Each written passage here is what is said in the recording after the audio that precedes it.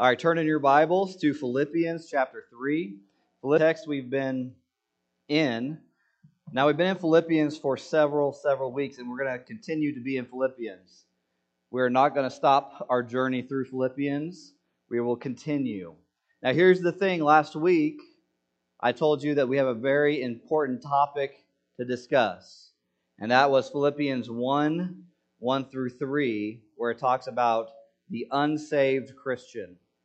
What does it mean to be an unsaved Christian? That means you're a Christian in name only.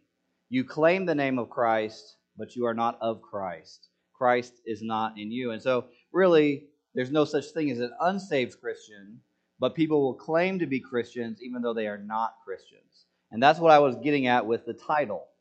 And we talked about the counterfeit, the inauthentic, the unreal people who claim to be Christians who are not. And I gave you some examples. I pulled from their primary source documents to explain where they have missed the boat. And we saw where Paul has claimed that this is a mistake. These people are not Christians. But don't forget the point that he opened up with is it is joy. Rejoice in the Lord, because rejoicing in the Lord is protection against false teaching. And that's what Paul is writing against here in this passage. So this week we get to do something special. We get to look at authentic traits or genuine traits of a Christian. What makes someone saved? What makes someone a Christian? And that's what we're going to explore today. Now, many of you have run across fake dollar bills or fake $20 bills. Many of you have run across something that is inauthentic. Have you guys heard of this term called fake news? I'm sure everyone in this room should be going, In fact, I like to read it. No, fake news. Fake news means the news is not accurate. There's something inaccurate about it. It claims to be something. It claims to be a truth. And in reality, it's false. It's fake. And usually fake news is enticing, not because it's completely wild and out there, but because there's some nugget or kernel of truth mingled in with all the error. And so that's what we're going to see today is the forms of the traits of genuineness. And I know that's a weird way to say that, but genuine traits of a Christian. Let's read our passage for today. Philippians chapter 3, and we're only going to be studying 3, but I want to read the context. So in chapter 3, starting in verse 1, in addition, my brothers and sisters, rejoice in the Lord. To write to you again about this is no trouble for me and is a safeguard for you. Watch out for the dogs. Watch out for the evil workers. Watch out for those who mutilate the flesh.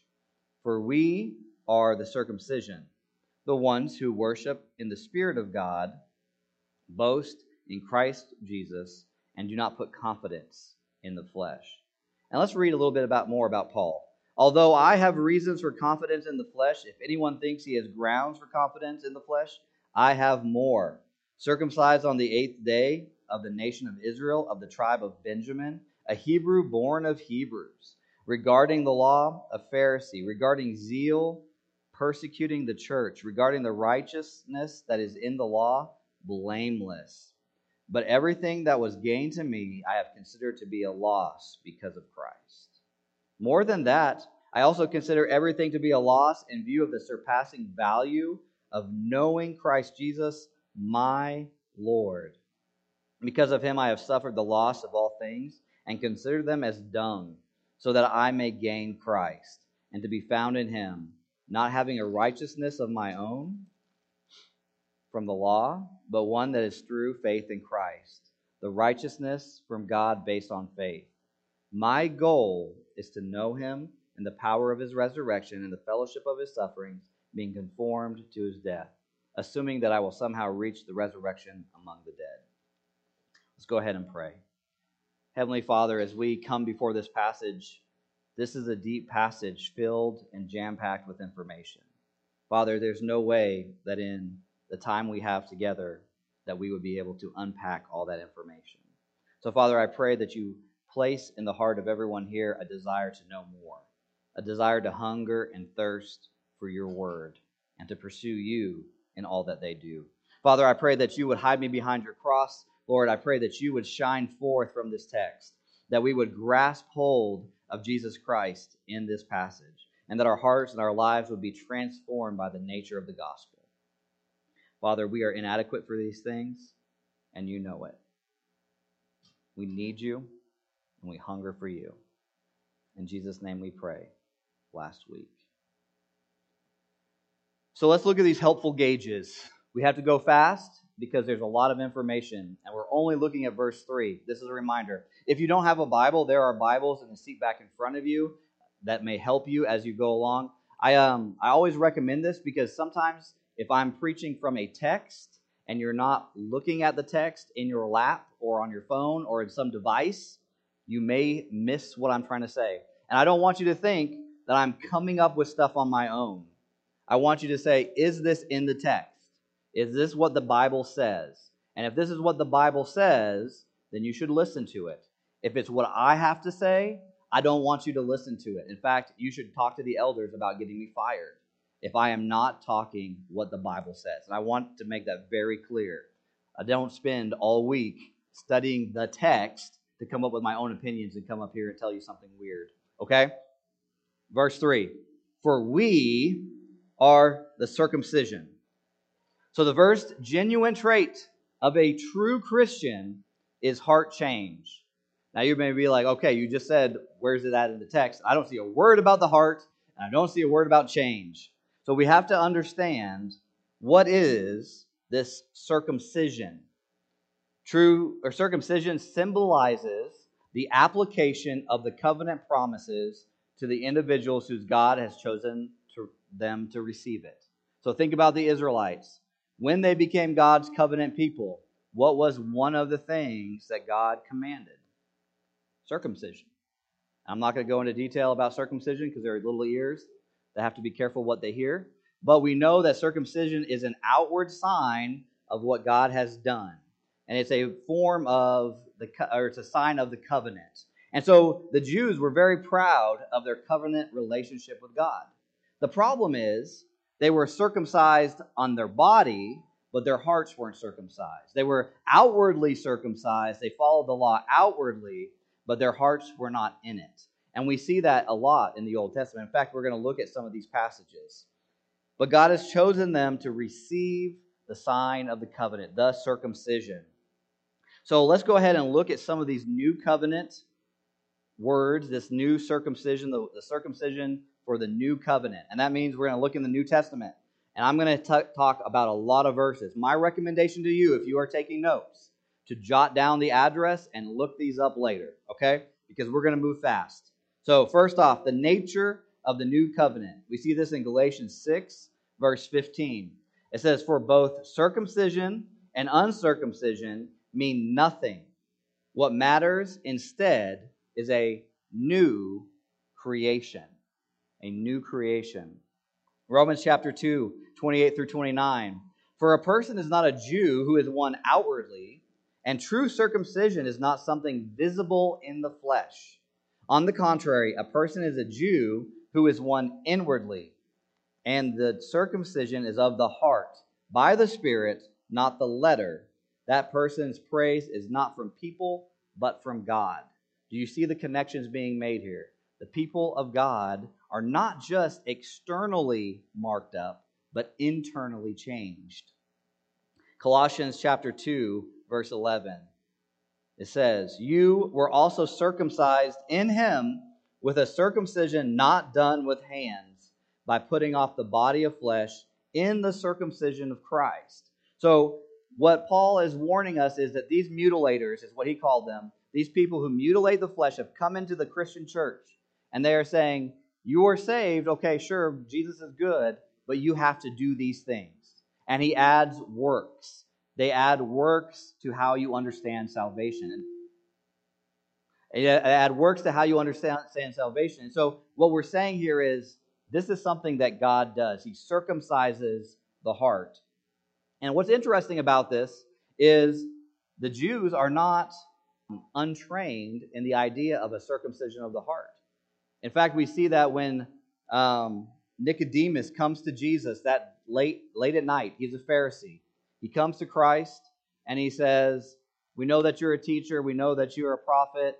What are we supposed to do to be saved?" And what does Jesus tell him? You must be born again. You must be born again. You must be renewed by God.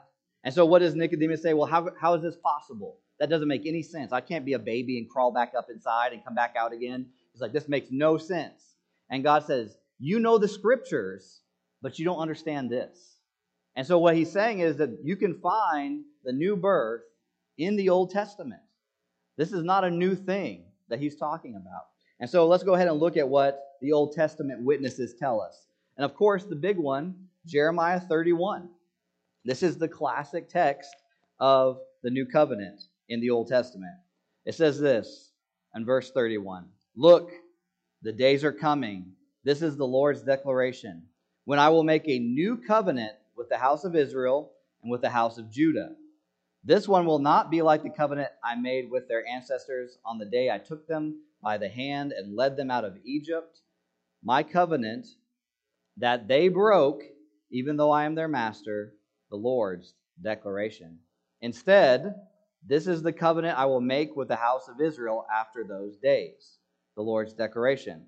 I will put my teaching within them and write it on their hearts. I will be their God, and they will be my people. And then we move over to Ezekiel 36:26. I will give you a new heart and put a new spirit within you. I will remove your heart of stone and give you a heart of flesh. Can we pause for a minute and just think about that mental imagery? That when we are dead in our trespasses, when we are dead in sin, we have this heart of stone. Just imagine what a heart of stone, how much blood do you think a heart of stone could pump? Not very much. And so what he's going to do is he's going to take that heart of stone, he's going to remove it and place a heart of flesh in there. That's heart surgery right there, friends. That's serious. That's a new birth. And so what we're seeing is an act of regeneration must occur. Did you hear who's doing this act of regeneration? The Holy Spirit, through God. It's a Holy Spirit enacted regeneration. And this is important. Verse 27, I will place my spirit within you and cause you to follow my statutes and carefully observe my ordinances. So we see that these are all aspects of the new covenant that's pointed to. And it's a common theme in the Old Testament, not just in the prophets. Well, let's look at Deuteronomy. Deuteronomy chapter 10, verse 16. Yet the Lord had his heart set on your ancestors and loved them. He chose their descendants after them. He chose you out of all the people as it is today. Therefore, listen to this, circumcise your hearts and don't be stiff-necked any longer. That was all the way back in Deuteronomy. So if you are an Israelite and you hear this word about circumcision and say what the false prophets are offering is a works-based external righteousness. And then this is what Paul says. For we are the circumcision. Paul, Hebrew of Hebrews. If anyone can boast in being the most perfect Jew, it would be Paul. But what does he say? We are the circumcision. He's talking to Gentile Christians, Greeks. And he's saying, we are the circumcision. Roman citizens in Philippi.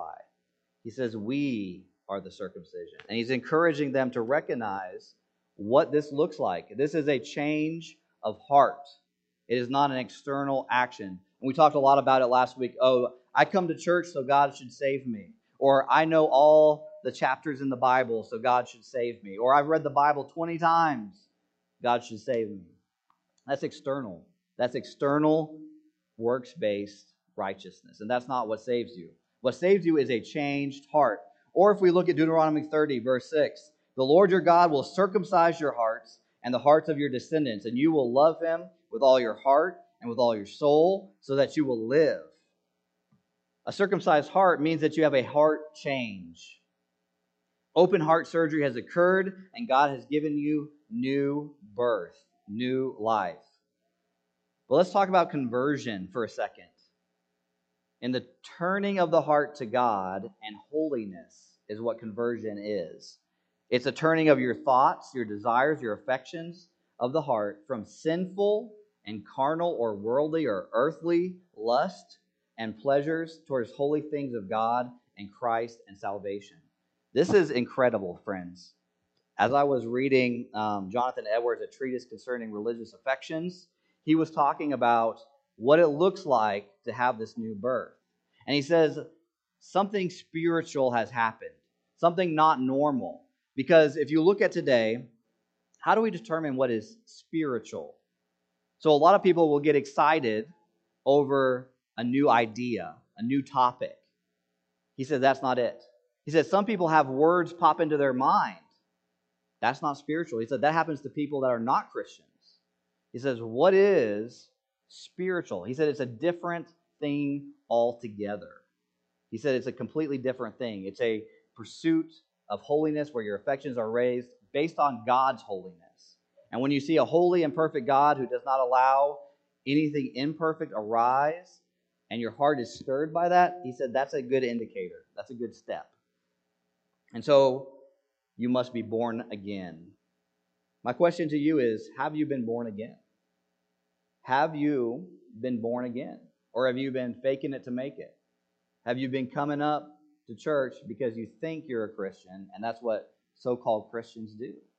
Have you been born again? This is what this text is pushing towards. Have you been born again? I don't want you to sleep until you answer this question. Have I been born again? Do you love Jesus Christ because of who He is? Do you love Jesus Christ because of who He is? Is He altogether lovely?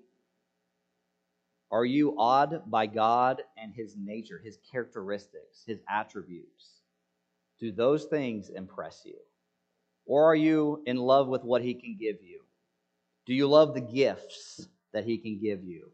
I shared this story about my kids. I said, boys, if I gave you this really cool water park in the backyard, would you love me or the water park? And they were like thinking about this for a while, right? They're like, well, we love you and the water park, right? They're thinking about how they can get this water park. And it's because their love is predicated on what I'm giving them. Now, we talked more and we found out they don't really just love me because of what I give them, but they love me because of who I am to them, their Father. But this is what we do with Christ. So many people are moved at the idea that Jesus Christ died on the cross for their sins, and they no longer have to deal with the guilt and the shame. And so they say, well, I love what He does for me. But do you love Him? Do you love Jesus because of who He is? When you read Philippians 2 and you see that this being existing in the form of God did not consider equality with God as something to be exploited. Instead, He emptied Himself by assuming the form of a servant, taking on the likeness of humanity. When you see that, do you see the characteristics of Christ's humility? Does that impress you? And that's the question that you need to ask. If I'm not born again, then of course I'm going to love it when someone gives me a get-out-of-jail-free card, right? Of course I'm going to love someone who promises me all these good things. But that's not being born again. That's fleshly. That's earthly. Of course I like the cop who doesn't give me a ticket when I deserve it. Of course I appreciate that. Of course my heart and my emotions get stirred when this happens. But that's not being born again.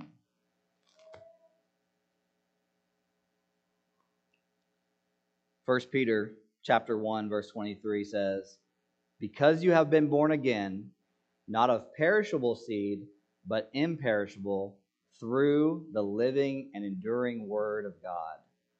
We are born again through the Word of God. God uses His Word, inspired by the Spirit, to affect the heart and to change.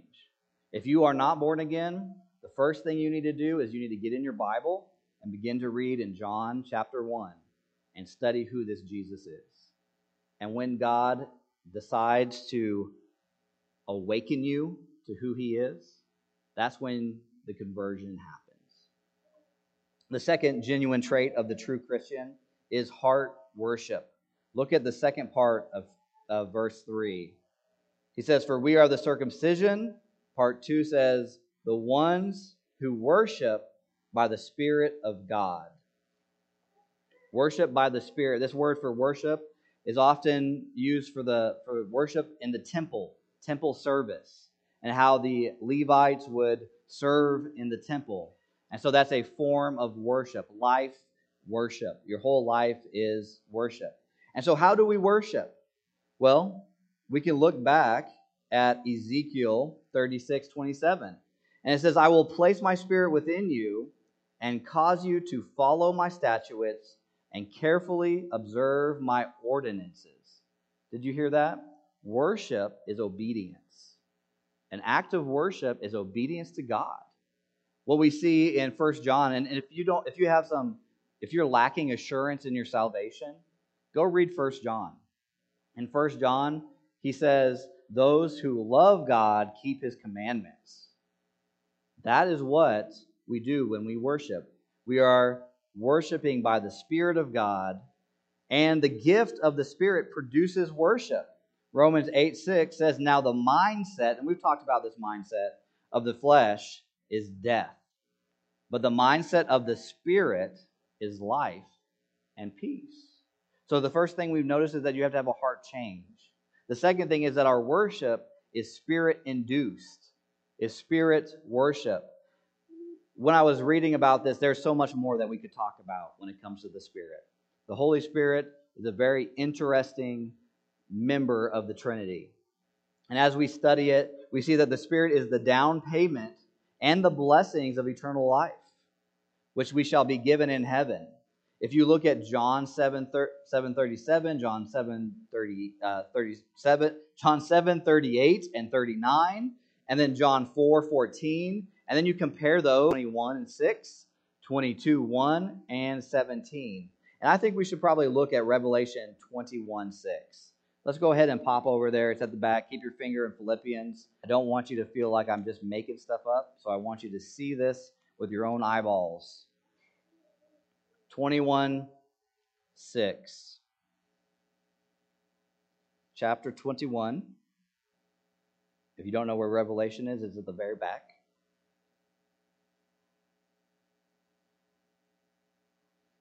Then he said to me, it is done. I am the Alpha and the Omega, the beginning and the end. I will freely give to the thirsty from the spring of the water of life. And then look at 22:1. Then he showed me the river of the water of life, clear as crystal, flowing from the throne of God and of the Lamb. Then go ahead and look down to verse 17. Both the Spirit and the bride say, come. Let anyone who hears say, come. Let the one who is thirsty come. Let the one who desires take the water of life freely. Do you see the Spirit's work with the Son in this process of giving the blessings of eternal life? All you who are thirsty, come. Isaiah 55 begins with that. All you who are thirsty, come and drink. And it's talking about Christ. We see God the Father sending the Son through the power of the Spirit over and over again in our text. It's a very Trinitarian type of worship. So true heart worship is from the Spirit of God. So, a natural question is, who is the focus of Christian worship? If my heart has been changed and I have a Spirit worship, who is the object? I know a lot of theologians have called the Holy Spirit the shy person of the Trinity. And the reason they say that is because the Holy Spirit points to someone else. It points to Jesus Christ. Continually, the Spirit's job is to highlight Jesus. It's sort of like those lights on the outside of a building. The goal of those lights is not to say, oh, look how cool those lights are on that building. No, the point of those lights is to point to the building. So that as you drive by, you examine the building, or the light that goes on the flag at nighttime, or the light that goes on a sign. The goal is not to say, oh man, that's cool that sign has a light. The goal is, what does the sign say? And that's what the Spirit is pointing to. So, it's Christ. And it's an internal form of worship, not just external worship. It's so easy to come to church on Sunday morning. And that may be easier for some of us than others. The more kids you have, it feels like it gets harder. And you bring all your kids to church, and you sit in a pew or a chair, and you open up your Bible, and you start thinking about what you're having for dinner. You start thinking about where are we going for lunch this week? I wonder what delicious food would they have. What am I going to order? How much money do I have in the bank? Let me get my phone out. And what we do is we start to externally worship, but we're not internally worship. How easy is it to come not prepared for God? How easy is it to come, to show up, not looking for living water from the Spirit, but for living water from yourself? It's very easy. And that's what we're being warned about here. So the question I want to ask for this point is, do you have the Spirit working in you? Do you have the Spirit working in you, raising you up to worship? If not, that's another indicator your heart may not be changed. And if you do have the Spirit working in you, what should we see? The fruit of the Spirit. What are the fruit of the Spirit? Love, joy, peace, patience. Stop giving me hints, Brian. Kindness, goodness, faithfulness, gentleness, and self-control. These are the fruit of the Spirit. Do you see those increasing in you? If you do not see love increasing in you, there's a problem. If there's joy not increasing. Now, I want to make a real quick point. That doesn't mean that I walk around joyful all the time. That doesn't mean that there is happiness that just exudes out of me, even in the most miserable of circumstances. But is there a continual trajectory of joy, of peace, of patience, of kindness, of goodness, faithfulness, gentleness, and self-control? If there's not, question, do I have the Spirit working in me? I may not be reborn. Not just one of these fruit of the Spirit. You might be like, well, I'm really good at love, but I'm not so good at patience. I'm really good at self-control, but I'm not so good at kindness. You have to have them all. It's not the fruits of the Spirit, but the fruit of the Spirit. These all are produced by the Spirit. The third thing that we see, the third genuine trait of the true Christian, is full-hearted trust in Christ. I like how Jonathan Edwards says this. He says, true religion, in great part, consists in the affections. Did you hear what he said? True religion consists in great part to the affections. The affections. What are the affections? Well, it's our emotions. It's the feeling side of things. And so he's saying that true religion involves your emotions. Why was he saying that? Well, there was this thing called the Great Awakening. And there were some very serious Puritans who thought that this was a very bad move. And they thought it was fake. They said all these people are acting like, are saying they're Christians, they're having all these emotional experiences. They're probably not saved. We don't believe this is an act of God. And so Jonathan Edwards took up his pen and he said, let me write thousands of words, more than a book, on this stuff. And he uses like all this deep words, and it's a really complicated text. But what you find out of there is he says there are true affections and there are false affections when it comes to worship. And he breaks them all down in typical Puritan fashion. And he gets to the point where he says, the religion that God requires and will accept does not consist in weak, dull, and lifeless wishes, raising us but a little above the state of indifference. Did you hear that? That's pretty powerful. If you are trained in the observation of art, and you go to, let's say, Italy, and you look at all the beautiful paintings, and you were just like, bah humbug, and you just kept on walking, maybe you really don't understand art. Maybe you're not truly affected by what you see. Maybe you don't appreciate that beauty. Maybe you don't have an eye for it. Or, let's say you are a musician, and you only listen to the radio and you never tune your ears to true, well done music, and you go about your business and you hear something phenomenal. So there was a thing done not too long ago, a world-class, like top-of-the-line musician. I think it was a piano player or a violin player. I don't even know what this is. It's a piano or a violin. A violin player. He's playing there. He's playing his music. He plays like the best, most complicated music. And he's in the subway station. And all these people just kind of walk by, ignoring it. And he is playing something that you have to pay thousands of dollars to go to a concert hall to listen to. And they are just ignoring that music because they don't have their heart awakened to the value. And so that's what he is saying. He said, if you are truly affected by God, your affections will be resulting in that. So that when you look at the things of God, you don't just say, oh, that's kind of cool. Mindset of Christ, existing in the form of God, not considered equality with God as something to be exploited. And you kind of sound like Eeyore as you continue studying your text. That's crazy. Do you not see what's going on here? That God the Father sent the Son to regenerate us, to change our hearts, so that we could be saved, that we could spend eternity with the water of life.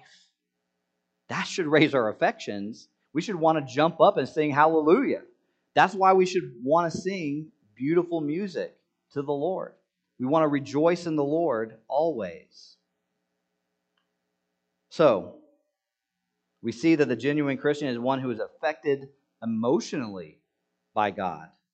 That your will is transformed through the right understanding of the text and through the emotional response to it, and then you make a decision to obey.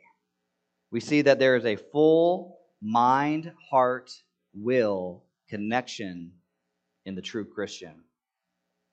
How are we supposed to love the Lord our God? With all of our heart, with all of our soul, with all of our strength, and with all of our mind. Not halfway. So if you are only halfway loving God, you should question. Am I truly affected by the things of God? Or am I starving out true love for God by being in love with the things of this world? Is my love for Netflix interrupting my Bible time? Is my love for extra sleep interrupting my prayer time? Is my love for that day off interrupting my time of worshiping the Lord on His day? Question these things. Are you starving out your affections? We see that an intense hatred and a fear and disgust of sin.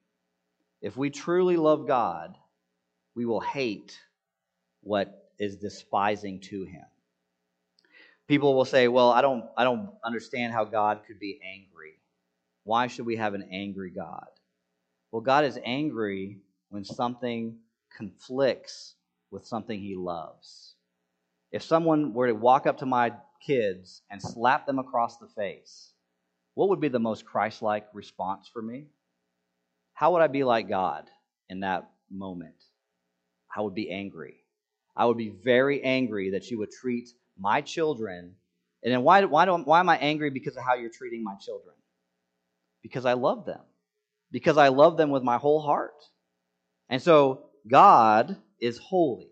And when His holiness is offended, we should be angry at sin. When we see someone treated poorly, there should be an anger that stirs up within us. If our loved ones are treated badly, anger should arise from that.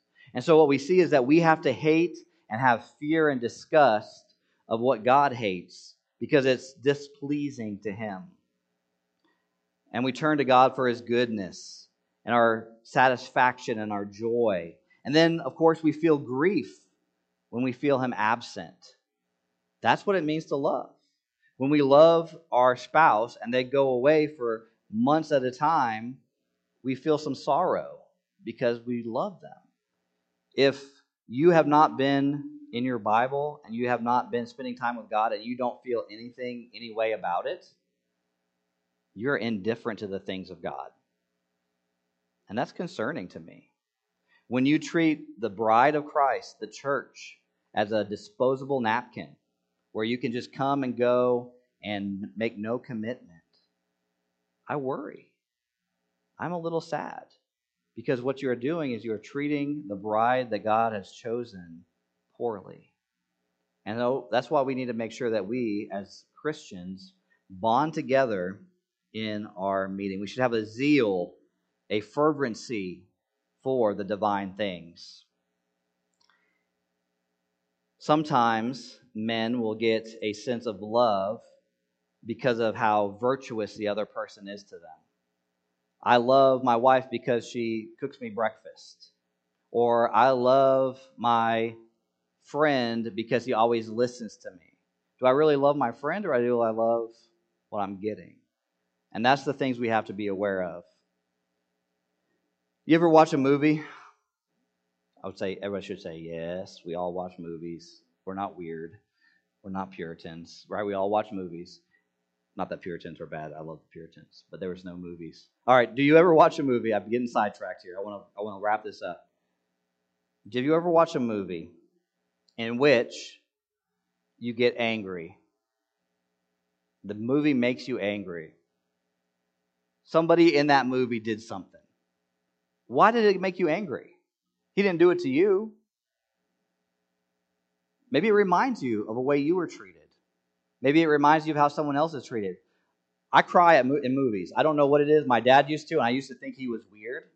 And I used to kind of laugh at him, like, "Ha, Dad, you're not a real man. You cry at movies." Now I'm over here watching a movie, and I just bawling, right? It's like when the daughter comes back to her dad, and it's like, "Oh, I always loved you," or something. I'm just like, and I start tearing up. But it's because I'm moved, because I feel connection to it, right? I'm connected to that movie. And that's what we see here, is if you have zero emotions when it comes to the things of God, you are not connected. You are not connected to what is going on. And so that there needs to be emotion, heartbreak, when we see the things of God treated poorly. And what we see is that in verse 3, it says, "Boast in Christ Jesus," or worship in Christ Jesus, "and do not put confidence in the flesh." Jesus tied himself to the Spirit's work in John 16:14. He says, believers should boast in Christ by the power of the Holy Spirit. And this kind of sums up, if you've been taking a nap through this whole thing, I want you to wake up and listen to this one thing. Where do you put your trust? Where is your confidence? Latin for faith. Where is your trust? Is it in your flesh? Is it the things that you do? I have said these things. I have done these things. I'm not as bad as that person. Or I've done this work, and therefore God should accept me. Or is it in Christ alone? Only because of His work am I saved. Only because of what He has done am I saved. That's who I put my trust in. And that's what Paul is saying. This sums up the difference between a true Christian and a false Christian. A true Christian and a false Christian. A true Christian will trust completely in Jesus Christ for everything there. Period. A false Christian will say Jesus Christ plus. Jesus plus my good works. Jesus plus my behavior. Jesus plus my attitude. Jesus plus. That's false Christianity. Where is your trust? I like this parable by Jesus in Matthew 13. It says, "The kingdom of heaven is like treasure buried in a field that a man found and reburied. Then in his joy he goes and sells everything he has. In his joy he sells everything he has and buys that field." Genuine Christianity is finding that pearl of great price. He finds a treasure in the field and he covers it back up, sells everything he has in order to buy that treasure in the field. Christ is the treasure in the field. Do you value Christ enough to give up everything in this earth, on this earth, for Him? Are you willing to sell all your satisfaction and happiness for Christ? Are you willing to put to death this world for the sake of Christ? Genuine saving faith means you are trusting or resting in Christ alone for your salvation, and He is your greatest treasure. The church's historic understanding of saving faith, we've talked about this, contains three elements. The facts, gnosia is the Latin. I don't know why we use Latin, but there it is. Comprehension of the facts, assensus, and trust in the facts, fiducia. Trust is really only seen over time. So we may know the facts about Jesus. We may believe that these facts are true, but if we do not trust, then we've missed faith. We don't have faith. If you're not trusting in Christ alone for your salvation, you're missing the boat. If I was to die now, how would we know where I'm going? If you were to die during a really dark time in your life where you were in rebellion against God, how would you know where you're going? This is a common question, isn't it? If I look back on my life in a time when I was in rebellion against God, when I was drinking, when I was doing everything possible to abandon the God that my parents taught me, if I look back on that time and I had died during that time, I don't know if I would be assured of salvation. I don't know if I would, because I wasn't living a Christian life. Only God knows whether my heart had been regenerated at that time. Many of you can look back now and say, yeah, there was a time when I fell away from the faith for a time. I wasn't living a Christian life, but now I am. How do we examine this? The question is not so much what happened then, but what happens now. What happened on the cross, and what do we do about it today? Are you following Jesus Christ today? Have you put your hope in Him today? Are you regenerated through the washing of the Word today? Are you trusting in Christ alone for your salvation? Psalm 27 says, I have asked one thing from the Lord. It is what I desire, to dwell in the house of the Lord all the days of my life, gazing on the beauty of the Lord and seeking Him in His temple. Boasting in Christ and worshiping in Christ are synonyms here. Are you worshiping Christ by the Spirit? And I'm not saying that we're perfect. I'm not saying that you don't sin. I'm not saying that you don't make mistakes. In fact, Paul talks about it here. He says, not that I've already achieved it or am already perfect, but I make every effort to take hold. So Paul himself, after writing this, says, I'm not perfect, but I am making every effort. I am striving after Christ. This week, I want you to take a few minutes and write down or look at these genuine traits and determine in your own heart, do I belong to Christ or do I belong to myself? Am I selfish? Am I a slave of Christ? Do I belong to Him or do I chase after my own stuff? Write it down, think about it, ask yourself, am I growing in love for Christ daily? You know, it would be really hard for you to love someone if you never talk to or read their letters. These are God's word to you. So how do we conclude this? How do we end this sermon? I mean, I could give you a poem and we could sing a song, or maybe we should talk about a changed heart worship, and full-hearted trust. Those are the three things that mark a genuine Christian. You must be regenerated. You must be born again. You must be converted. And then you continue to grow in full-hearted worship. And it's like having a new sense of spiritual things so that you can love the things of God. You have to understand good music in order to really enjoy good music. You have to understand art in order to enjoy art, truly. I mean, because some stuff I've seen, I'm like, this is weird, right? I don't understand how anyone likes this. I would never put that in my house, right? But somebody who appreciates the brush strokes and the work truly has a sense of these things. And so in order to enjoy the things of God, you must have a sense of the things of God. 1 Peter 1:23, because you have been born again, not of perishable seed, but imperishable, through the living and enduring Word of God. That's your charge this week. You must be born again through the Word. Let's go ahead and close in prayer. Heavenly Father, as we have seen in this passage, that we must be born again. This is the message of the prophets. This is the message of the Old Testament. This is the message of Jesus Christ himself.